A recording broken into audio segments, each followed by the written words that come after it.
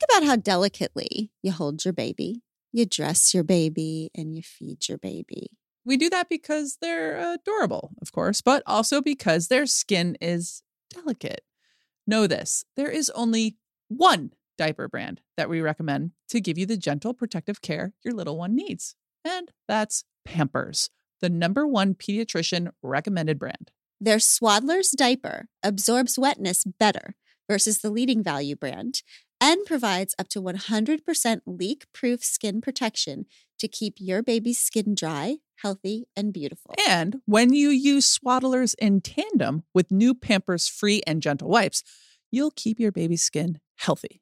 The wipes are made from 100% plant-based cloth, and you won't have to worry about tearing. With Free and Gentle, mess meets its match. That's right. So download the Pampers Club app today and earn Pampers Cash. Redeem your Pampers Cash for exclusive Pampers coupon savings and rewards. Birds are singing, the sun is out, spring has sprung. Has your wardrobe followed suit? If not, you can get a refresh with Bombas, my favorite brand for socks, tees, and underwear that also has an amazing mission that we support wholeheartedly. Because for every incredible comfy item that I get from Bombas, they match with a donation to someone who is unhoused. Get comfy this spring and give back with Bombas. Head over to bombas.com/hardthings and use code HARDTHINGS for 20% off your first purchase. That's bombas.com/hardthings and use code HARDTHINGS at checkout.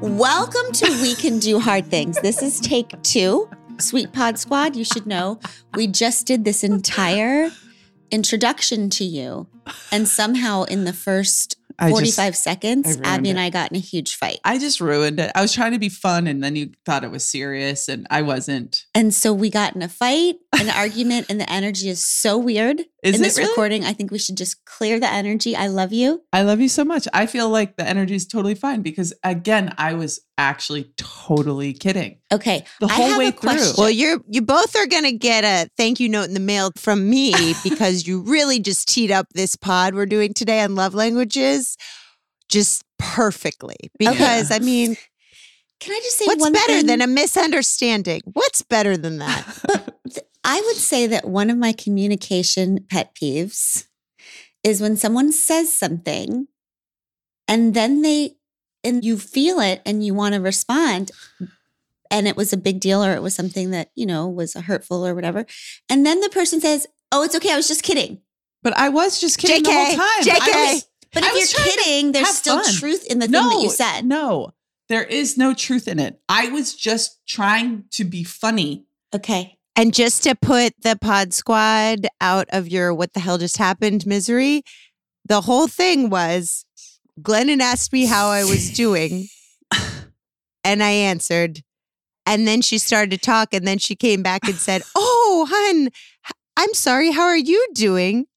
And then Abby said, oh, it's always all about sister. How's she doing? Not about me. Okay. That was the seismic argument that we had.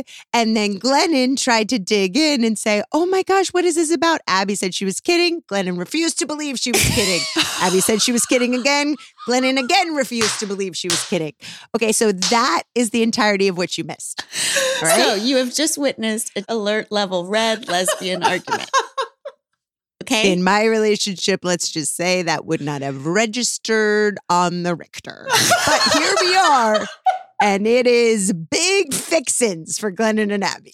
Okay. So we're going to take that to our therapist later. But today, I'm sweating. That's so good. Isn't it ironic? We are discussing love languages, how we offer love and how we receive love best, and how sometimes someone could be offering us love, but if it's in a language we don't understand, we don't necessarily receive it as love. So Let's hear from our pod squad about their love languages. This is Lisa, and my love language is yes and. If I say, let's go to dinner, I hear yes, and it should be Mexican food, or yes, and I want it to be fun, or yes, and let's get a babysitter and leave the kids at home. This is Kara. My love language is being home alone all day. Maybe the dog can stay, but an empty ass house and some garbage television. Yes. If I don't get that on a semi-regular basis, I'm just depleted. And I feel guilty about it, but it's the truth. An empty ass house. Mm-hmm. Hi, I am Kira. My love language is remembering things about people's schedules and days and upcoming things and having people do the same for me. This is Kaylee. I'm 20 in college, and my love language is, okay, it's going to sound weird, but my feet are always cold. So I love to shove them under people's legs. So if people make room for my feet under their legs when they're sitting, or they cover my feet, that's my love language.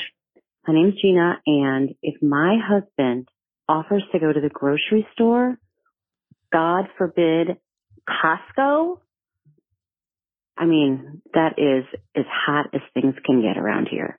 I mean, it's amazing.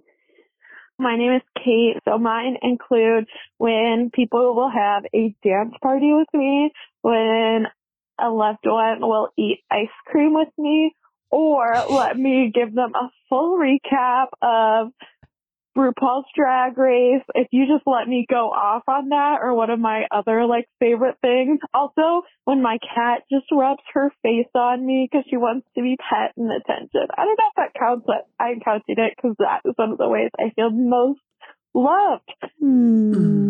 I really appreciate make room for my feet under their legs. Yeah. Just that little dig, you're on the couch, and that's a level of intimacy that is underrated. I'm going to take the liberty to squeeze my little tootsies right under your leg where they're going to reside for the remainder of the movie. But that's a beautiful thing. I wonder, would they feel this way if the person who is sticking their feet under the leg had restless foot syndrome? Oh, I do. Yeah. Where they just move their feet constantly? Yeah, that is a real thing. That's tough.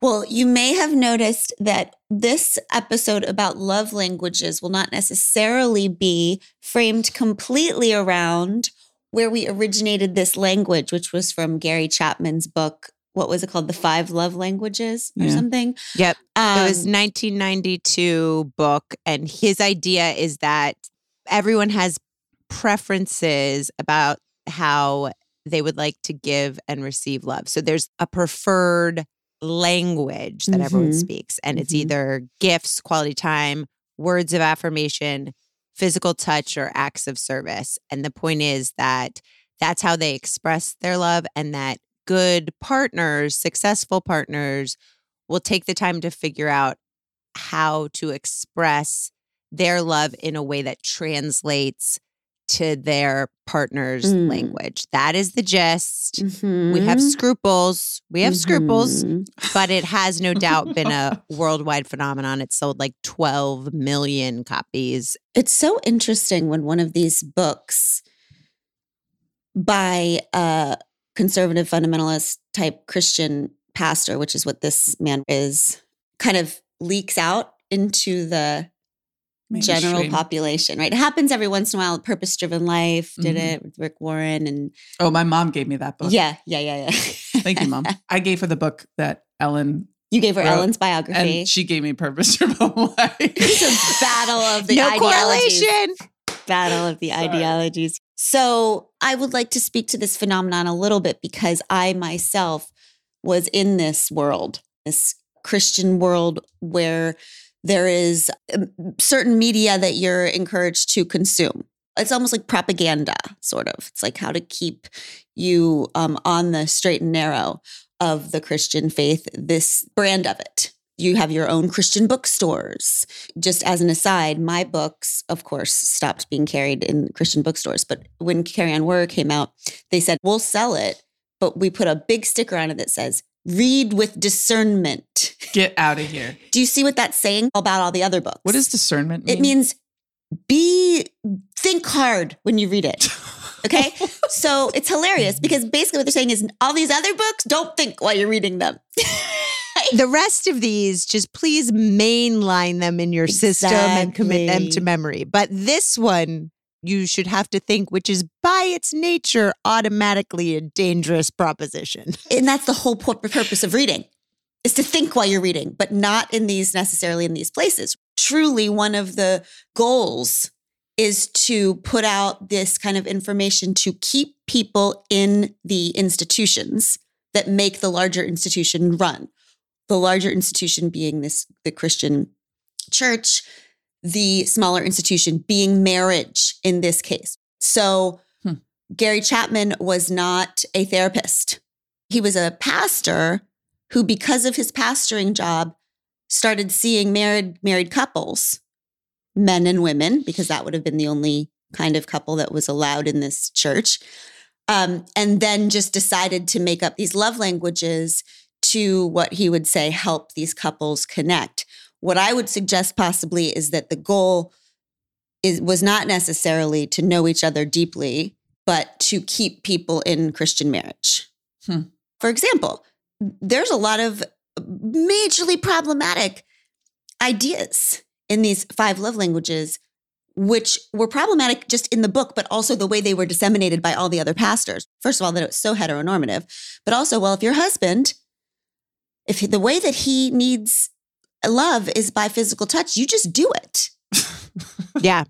And let's back up for a minute to talk about what you're saying. This guy's a Christian minister. He has no formal training as a counselor or a researcher. The whole 5 love languages is not rooted in any psychological research. No. In fact, it's never been able to be empirically validated in subsequent research that came out after this became just a worldwide phenomenon. Mm-hmm. So his book is absolutely rooted in Christian doctrine and heteronormativity and in these binary gender roles that are weaved throughout the entire book. And subsequently, thanks to a lot of great research that was done by Slate and LA Times and Scary Mommy, several of these things have been uncovered, including homophobic material that was published on his site. So, for example, in 2013, a mom wrote in to him based on her son coming and saying that he was gay. And he wrote back, quote, "Men and women are made for each other in God's design. Anything other than that is outside of that primary design of God." And he advised her to, quote, "express your disappointment and or lack of understanding," end quote. So my dude, who is words of affirmation, etc., is suggesting that the best way to love your kid is to express your disappointment when they show you them. who they are. And I just want to emphasize that that's what I mean. That there is no true know each other, complicated, messy, meeting each other. It's no, keep everybody in their role. I don't want this conversation to feel like I'm like, oh, those people, how could they think that way? Because I used to think that way. Not with the homophobic shit, but I used to read and mainline this stuff. I was so afraid. I felt like I loved my family so much. And I was indoctrinated in these places that told me that the only way that you will keep your family safe is if you follow these rules. I remember sitting on my porch and reading these books. There were these books, Prayers for Your Kid. And the idea was you will keep your kid safe if you pray these prayers. And I used to just like sit on my porch and just like write them all down and say them over and over and over again. Because I don't know, it's so tempting, this idea of they tell you that you need to be scared. You know, who was it? It was like somebody that said that the churches are like the mafia. Like you don't even know you have a problem. They come to your door. They're like, you're going to hell. And you're like, now I have a problem. And they're like, okay, but here's the solution. right? And so the solution is all of these things that really actually seem more like superstition than faith, because there are all these things you have to say and do. But the goal is not to free yourself and free your people and live in this messy humanity together and take care of each other. The goal is to keep everybody in their little bottle so that the system can continue on the way it always has. This has obviously been a worldwide phenomenon for very good reasons. People aren't coming to this because they want to uphold the institution of heteronormative Christian marriage. They're coming to this because it is a possibility of solving their deep personal needs. But the motivation matters as to why it was created and what it intends to uphold. So physical touch element, where that was defined as a love language in the book. And there was a woman who, in one chapter, her relationship has turned toxic and arguably even borderline abusive. And he counsels her in this that she needs to offer herself sexually to her husband regularly for 6 months, even within the confines of that toxic relationship. And then he, ties it up together with, in the next 6 months, and saw a tremendous change in Glenn's attitude and treatment of her. Oh my God. As if your treatment depends on you checking this box, even if it doesn't feel safe or like it's meeting your needs. And if you do that, you'll start getting treated better. So there's a lot of ways that this not only has been a superficial approach to love, but also Dangerous. Actually damaging to people. I spent my whole life not necessarily researching everything that I read and or figured out where it started and the origin of it, like you two. You guys are much more intentional discerning. And discerning. I have to just say this because I came across this book years and years ago. And it was really helpful for me, even though I knew that it was super gaudy. Like, it still kind of gave me some parameters for me to start the process of thinking about how to relationship. Yeah. How to relationship. And so same. Yeah. I still want to pull out the goodness of it. And I think that that's kind of what we're talking about here. We want to take the goodness of this. Yes. And make it applicable to more people and everybody, and how we really do receive and offer love and meet each other and know each other, because none of this is about knowing each other. This is about words we say, things we do on the outside. It's very acting, these love languages. It's very say these things, do these actions, but it's not about really getting inside and knowing each other. It's relationship 101. It's the very basics. It's bare minimum. I don't even know if it's that. I don't even think it's 101. I think it's deeper than that, but it is a behavioral plan as opposed to an emotional plan. And so it's a lot like Dr. Becky was talking about with, you can, memorize the words, say XYZ to your kids, and they will do 1, 2, 3, but it isn't getting to the under that, which is the relationship on which that exchange is based. So I think that I'm exactly the same as you, Abby. I read it like it was a revelation.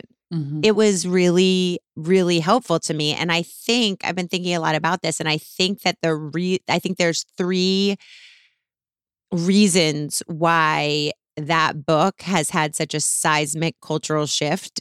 And I think the first one is that it very strategically kind of reduces this untamable mystery of love into a formula. Exactly. Which is a very, very compelling promise. Love that formula. And so that's tempting, especially people who are desperate for connection. It's oh, you mean I can just, perfect. It's math. Yes. It's math. I add your love language in, you add mine. Perfect. It's done. Yes. But the second thing, and I think the next 2 things that it did are really pointing towards what is a super helpful thing in relationships. And that I think maybe if you come in for 5 love languages, stay for attachment, because the second thing it does is it kind of offers this simple shared language, acknowledging that there's something happening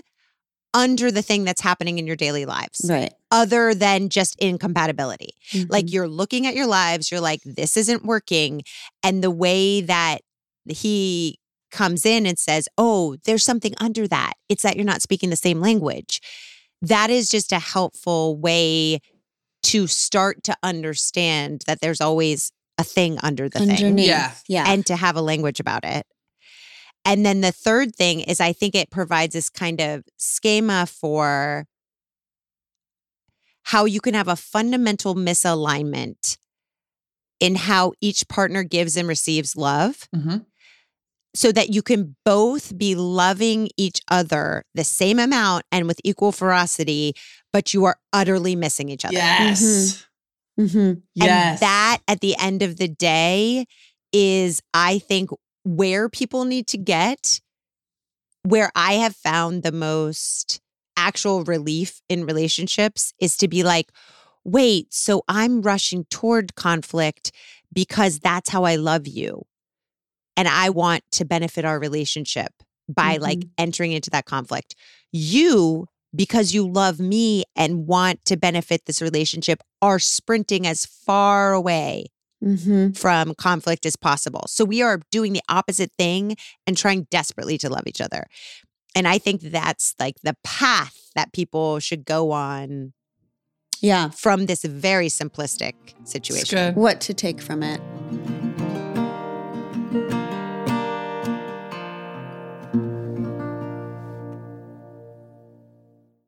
If you want to learn something new, would you rather learn it on your own, from a random teacher, or from folks who are the best of the best in that skill? I think I know which option most of you would choose. That's made possible by Masterclass.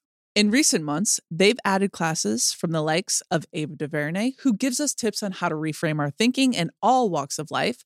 One of our personal favorites recently was the one-on-one time we got with Amy Poehler in her class on preparing to be unprepared. So good. With Ava DuVernay. With over 180 world-class instructors and a 30-day money-back guarantee for new members, there's no reason not to get started today. And right now, our listeners will get an additional 15% off an annual membership at masterclass.com/hardthings. Get 15% off right now at masterclass.com/hardthings. Masterclass.com/hardthings.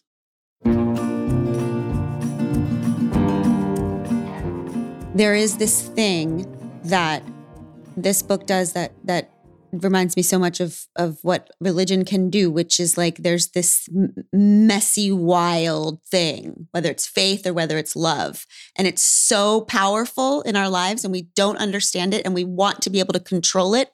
And they're uncontrollable forces. So we're all terrified of it. And so there are these people that are like, we've figured it out. It's just a formula. We have simplified it. Follow these rules and you'll be safe. It's what I wanted for my family. I was so scared of fucking it up. I wanted someone to promise me if I do A, then B will happen. And that's what this feels like. It's all external. Because if you can give your partner sex, but there's nothing in this that talks about what if when you're giving your partner sex because that's what they want, you feel dead inside. You feel that it's not real. You feel that it's not really connection. Doesn't matter. Just do the thing. And then the other person does the dishes. And then there's nothing, there's no acknowledgement of what's happening on the inside. There's nothing that's integrated about it. I think what you're saying is so important. And I think that the way to understand that in how it plays out, it's a behavior plan. I do the dishes. You make yourself available sexually, but it doesn't acknowledge like this underlying fear or story we're telling ourselves that makes that behavior feel desperately needed. And it doesn't acknowledge the giver's underlying issues that are preventing you from wanting to make yourself available for sexually. And so it's just not an emotionally based approach. It's a behavior based approach. And if you're just addressing behaviors, if you're just addressing symptoms, then you're never going to get to the underlying emotional stability that won't require this constant influx of behaviors to keep the fear at bay. So if you're in a relationship that is not as strong as it could be, it's like everybody has a headache, okay? And the prescription is you keep feeding each other pain meds.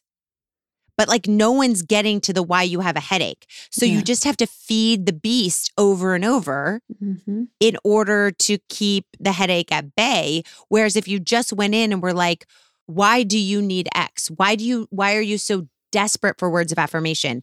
Is it because you don't feel seen? Is it because you have a fear of your whole life going through and never be really seen or known? Why do you have such a desperate need for sex? Is it because it's the only place in this relationship where you get reassurance and comfort and closeness? Okay, well then if you just address those underlying things, then the behaviors will either take care of themselves or they won't be so desperately needed. Ooh. I like that. I also think it's interesting that the physical touch is the one kind of love offering and receiving that doesn't require language. Women are more conditioned to communicate that way. And it's interesting that what you said, maybe the one place I feel loved, the one place I don't feel incapable, the one place I don't feel like I can't keep up with you, right, is this place that doesn't require me to have all of this language to express to you my love and receive love.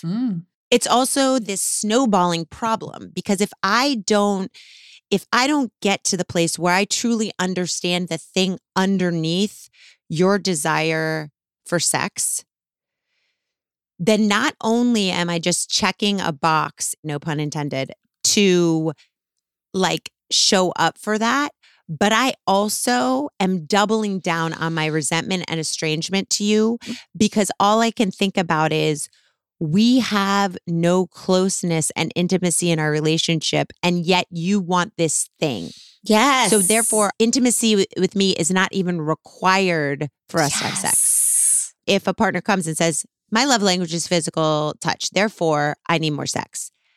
As opposed to a partner coming and saying, our relationship is so devoid of intimacy in all of these levels that when we have sex, it's the only time I can feel assured that you are not going to leave me. It's the only time where I can feel assured that we can reconnect in a real way. And therefore my need for it feels very high.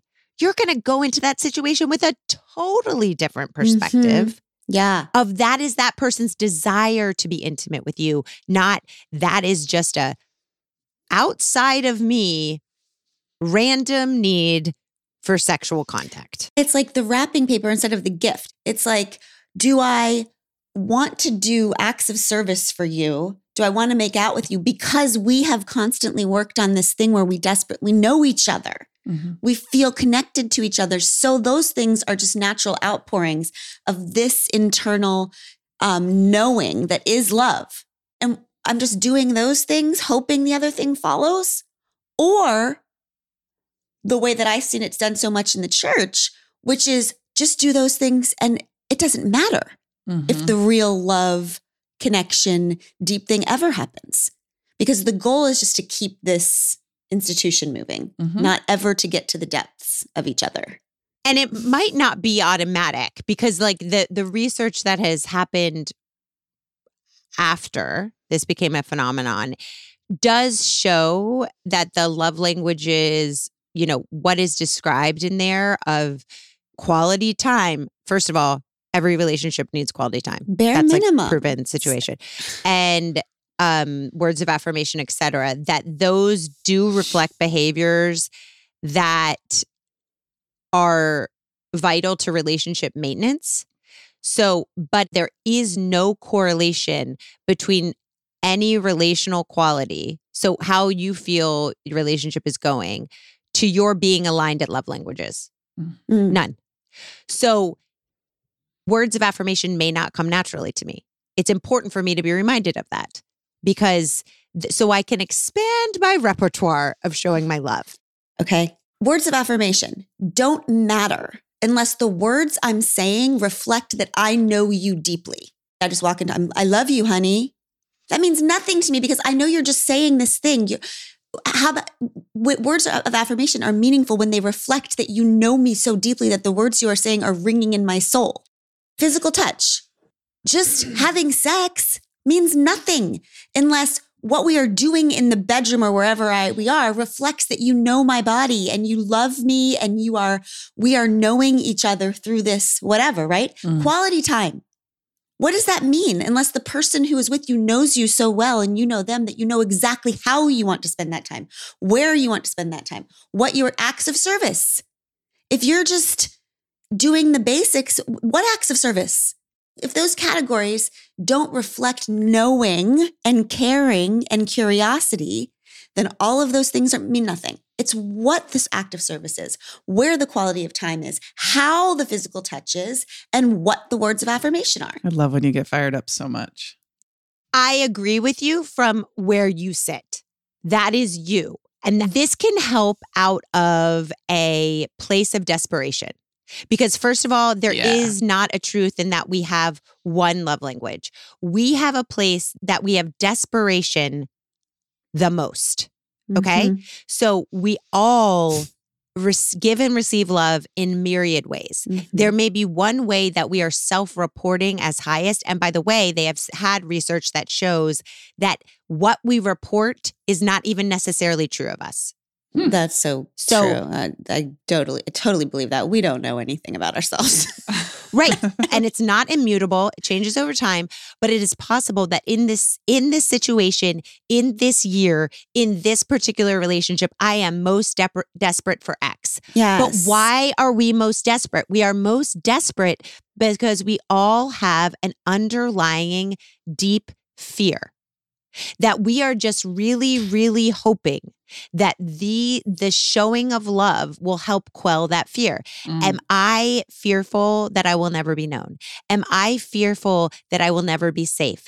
Am I fearful that I will always be deeply alone? It matters what your underlying fear is. Yes. It does, because then the things that people do for you have to be in reaction to that fear. Yeah. They can't just be random. That doesn't mean as much. And to push back a little bit on the sex thing, I think there's a lot of people that, depending where you are in the severity of crisis in your relationship, it isn't necessarily that like you need to know every little thing about that person. Some people are so desperate to know that they still have a modicum of connection with their person, that the having of the sex will quell that fear for as long as I need it till we get to the next time. Yeah, I get that. I think that it all goes back to that it isn't as simple, that it depends on the person and what they need and what they want. And so reducing to just those 5 doesn't really do justice to the complexity of people. And kind of, if you stop there, you're not getting any further. So this is why it was so cool to hear everybody's very idiosyncratic love languages, because getting to know those are important. We are multilingual. Well, and faceted. It's not just 5 love languages.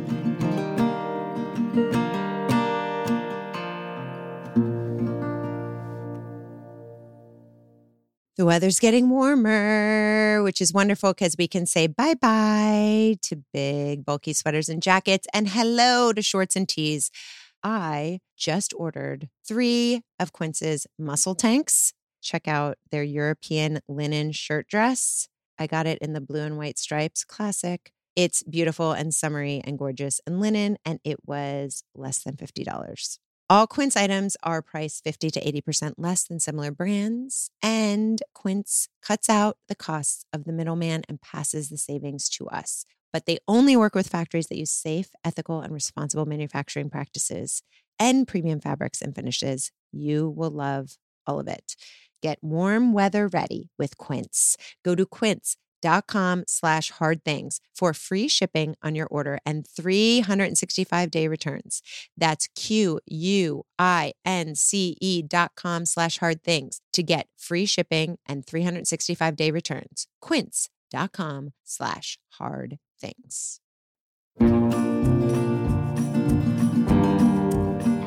Let's hear from our pod squatters. This is Judith, and my love language are concerts, specifically Brandi Carlile concerts. Oh. This is Lisa, and I would call my love language transparency and feeling loved when someone's words match up with their actions and when they do exactly what they say they're going to do at all times, or they don't ever say anything that they don't intend to do. My name is Lori, and I want to tell you that my love language is to plan something for me. Plan, don't ask me to decide anything. Just plan where we're going, what we're doing. You don't have to pay for me. Just plan it all out and pick me up and let's go. Hi, it's Abby. My love language is coffee. Is this you, babe? Nothing brings me more joy than coffee being brought to me or being prepared for me. And I know that's like, it all falls in the acts of service love language thing, but it's specific. Like, I don't want toast I didn't ask for. I always want coffee. This is Melanie. My love language is sharing and listening to music that is very, very close to my heart and just doing it in silence and feeling the same emotions at the same time from the same song and talking and sharing about it afterwards.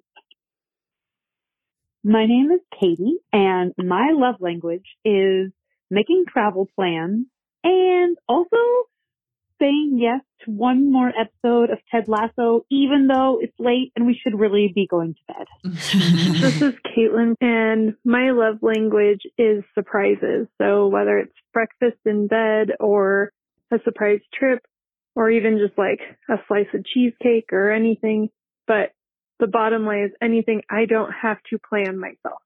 This is Shannon. My love language? Oh, it's short and sweet. Just somebody clean the fucking house besides me. And then I know you love me.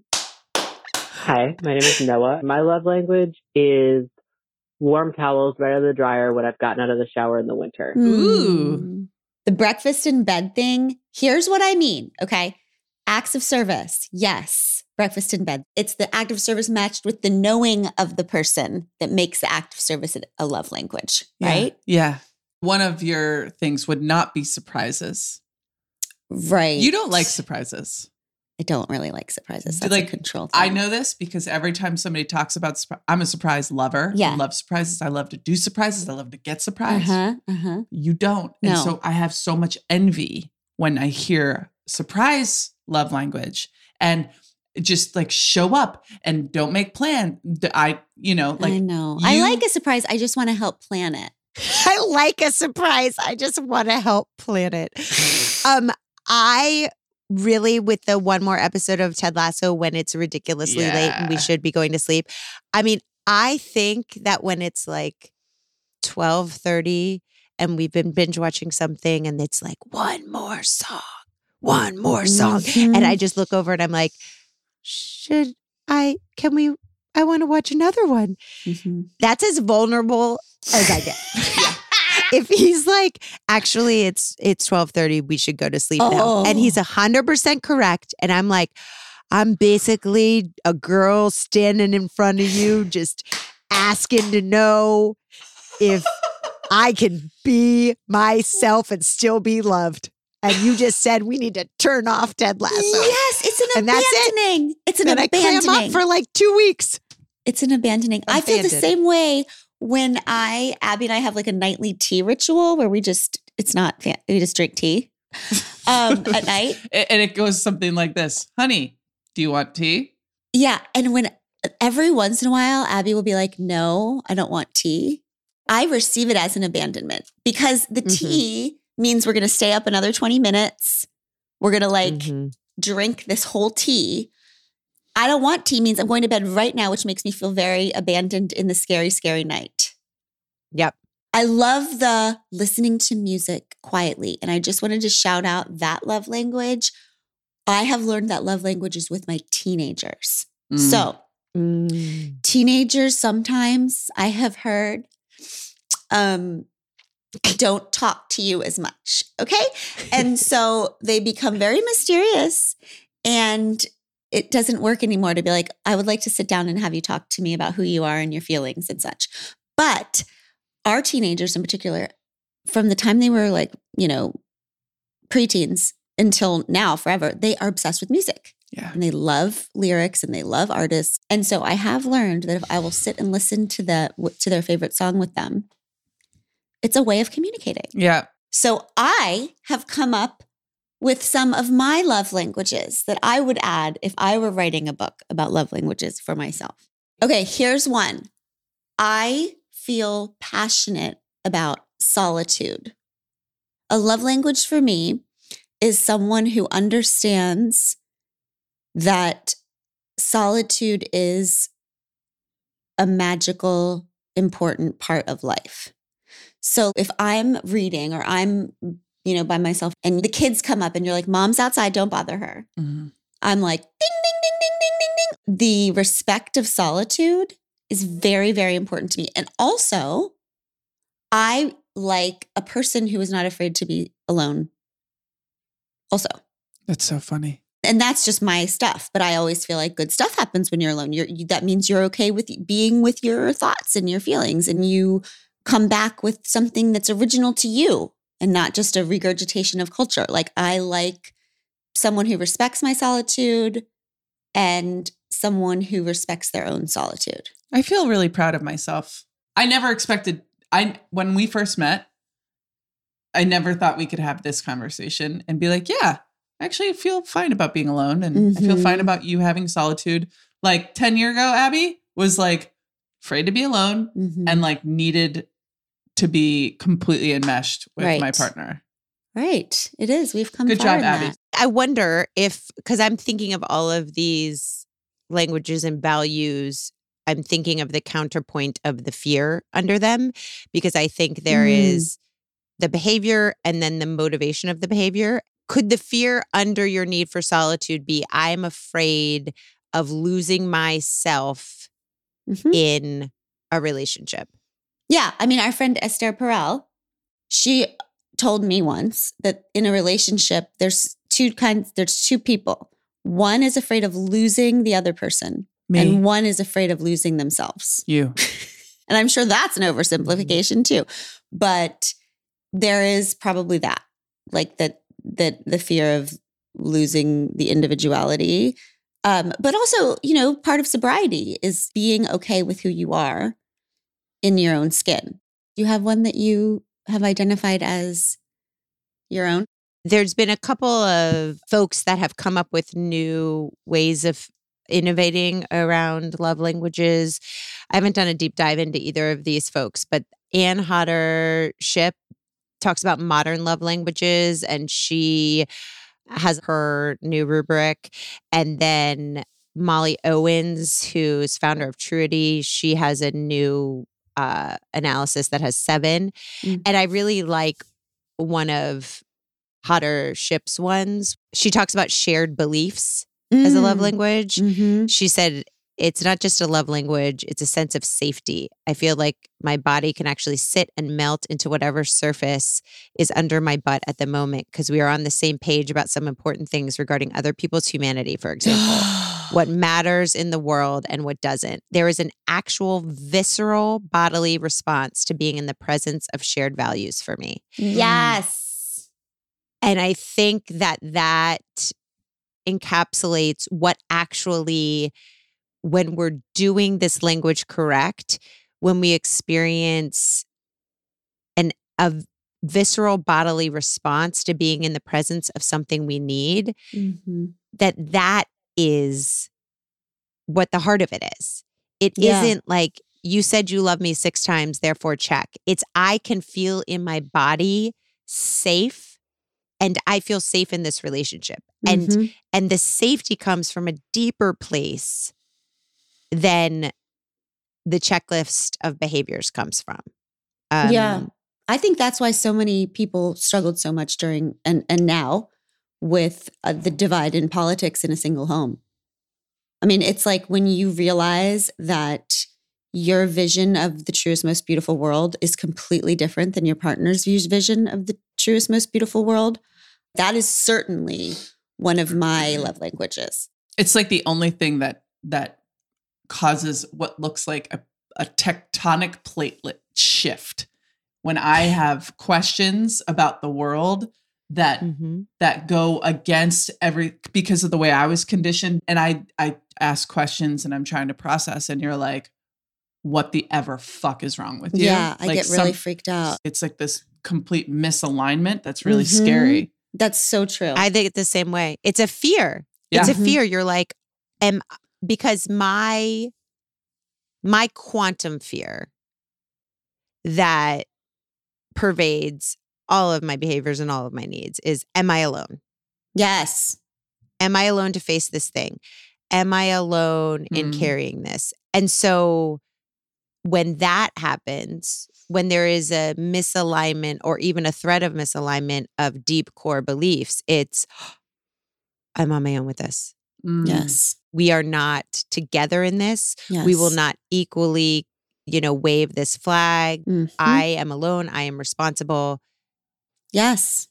And I think that is part of my oversimplification of like, are you for me or against me? And so if anything is, the world seems so chaotic. And I'm like, in this house, as for me and my family, we will be for this and against this, for this and against this. And so when anything questions that, it makes me have a sleeping with the enemy moment. Where like I open the cabinet and it feels like all the cans are in line. And I'm like, whoa. It's happened twice in our marriage that it scares you. And I'm like, well, no, I need to understand where I'm coming from. And it's hard for you to actually hear. It is hard for me to anything else that I'm saying around it, because you just open the cabinets and you're like, well, something's very wrong here. Yeah. It's a visceral reaction. Yeah. Yep.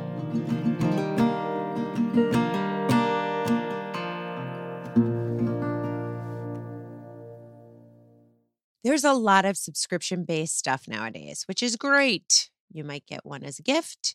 You might really want to try something during a trial period. You might even make the occasional impulse buy. But what happens when you forget you signed up for this platform or need to cancel after the trial period on the platform? For me, I can never even find where I signed up to begin with. It gets overwhelming, but Rocket Money is here to help. Rocket Money is a personal finance app that finds and cancels your unwanted subscriptions, monitors your spending, and helps lower your bills so you can grow your savings. Rocket Money has over 5 million users and has saved a total of $500 million in canceled subscriptions, saving members up to $740 a year when using all of the app's features. Stop wasting money on things you don't use. Cancel your unwanted subscriptions by going to rocketmoney.com/hardthings. That's rocketmoney.com/hardthings. rocketmoney.com/hardthings. I have another one. It's moment alignment. Okay. Oh, yeah. So I'm in my living room and my youngest says something that is like so ridiculous and adorable, or I don't know, just a moment that reflects something I've been thinking about. And I know that when I look over at Abby, she's going to be looking at me because she's paying such close attention to our family and to all the things we're working out with each kid. And she has such a connection to each of their insides and such a connection to my insides that inside of a moment, we are experiencing the same magic. When something incredible happens and I look and the person's not experiencing it, I think this gets back to like the why am I not in the picture episode. Yeah, exactly right. Yep. But I feel left alone. Like I feel like, oh my God, they're missing the most important thing in the world. And I'm alone. I'm alone. I'm alone. So I wonder if that's your quantum fear, like sister just called it. Yeah. I mean, am I alone is probably attachment theory. Teach everything's just about, are you there with me? Am I real? Am I alone? Am I real? Are you there with me? Is all of these, all of our fears. And I think one of the things to talk about too, which I've been thinking about this whole episode and haven't said, is these all apply to friends too. Yeah. It's not just romantic relationships that a lot of this applies to. When I think about the new friends I'm making, a lot of these apply too. And another one for me is conflict care. Tell me more.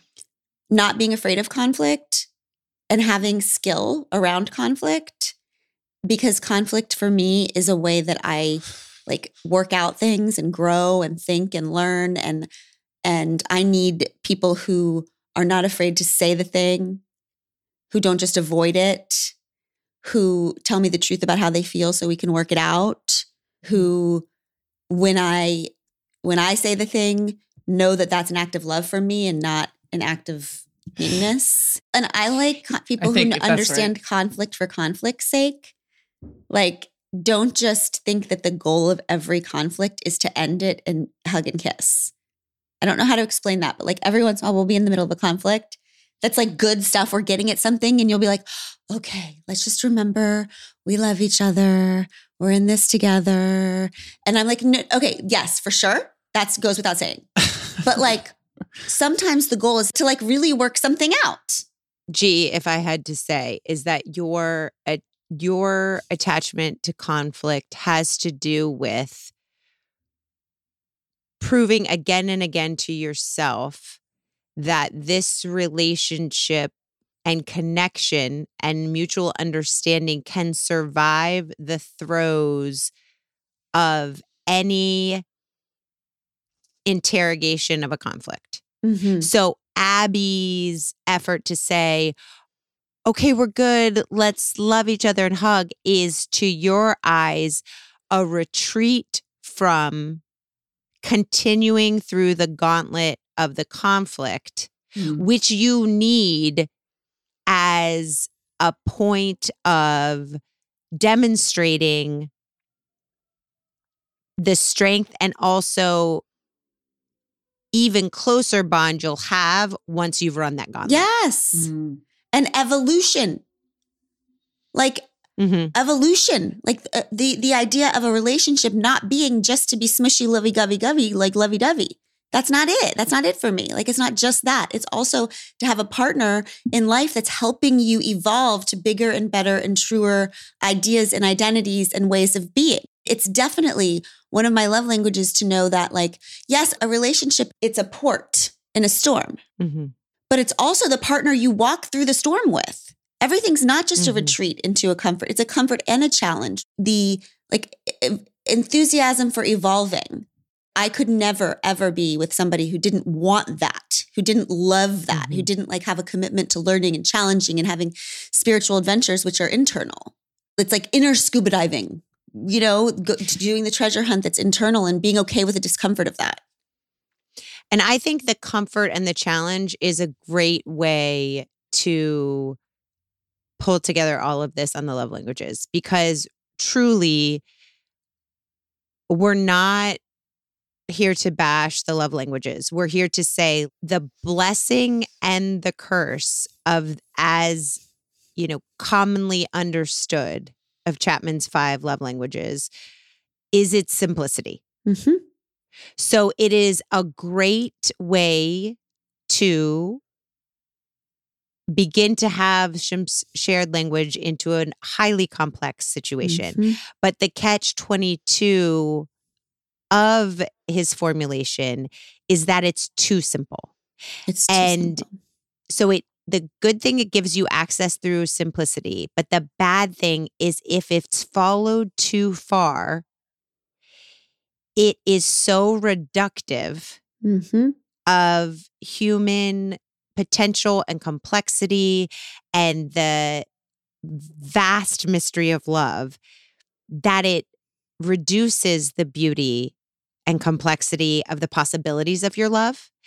And so it's take that idea and know that love language is going to be as intricate and interesting and ever changing nuanced and ever changing as any partner is. Mm-hmm. Not one size fits all. Like dive in and figure it out, and also dive into yourself and figure it out for yourself of how you receive, and then have that conversation with your partner, because it does not, we repeat, does not have to be these 5. No, and you don't need the book. Just dive into a conversation about how you receive love and what fear and how you need love and what fear is beneath. Yeah. And this is why everybody loves the Indigo Girls song, Closer to Fine. It's like whenever anybody, it's like, I went to the doctor, I went to the preacher, I went to college. Every time we go somewhere to try to get all the answers, it feels good for a second because of that tempting, oh my God, I'm about to nail it, I'm about to simplify it, and it's always wrong. And love is too big and too wild to stuff into any dogma or 5 anything. Love it. Love it. Should we end by hearing from our last crew of love languages? Let's do it. This is Courtney. My love language is memes and reels. Send me a meme or a reel.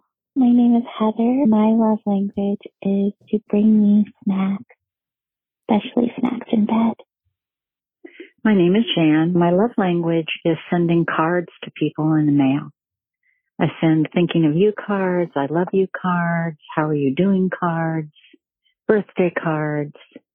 I just send a lot of mail to people. This also is someone named Abby calling in love languages.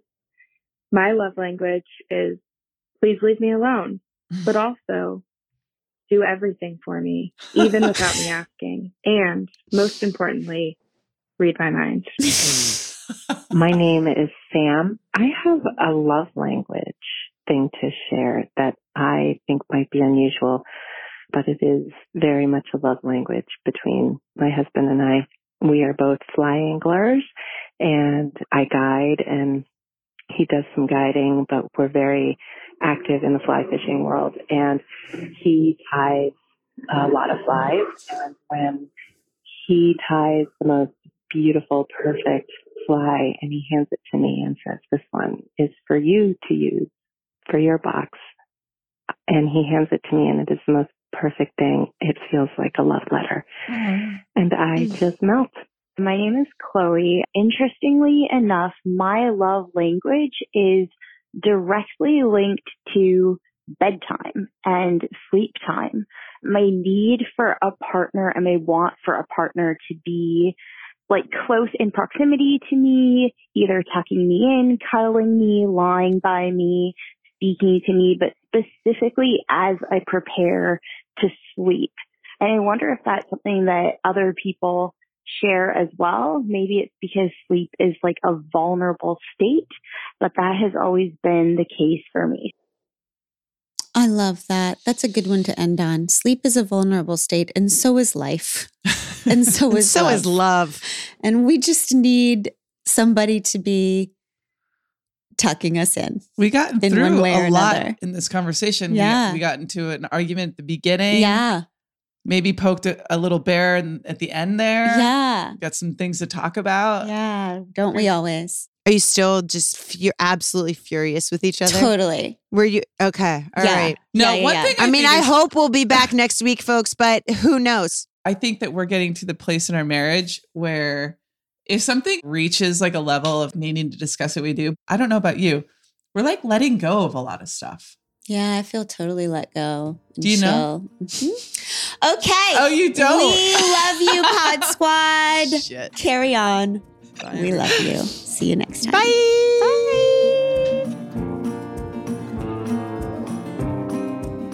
We Can Do Hard Things is produced in partnership with Cadence 13 Studios. Be sure to rate, review, and follow the show on Apple Podcasts, Odyssey, or wherever you get your podcasts. Especially be sure to rate and review the podcast if you really liked it. If you didn't, don't worry about it. It's fine.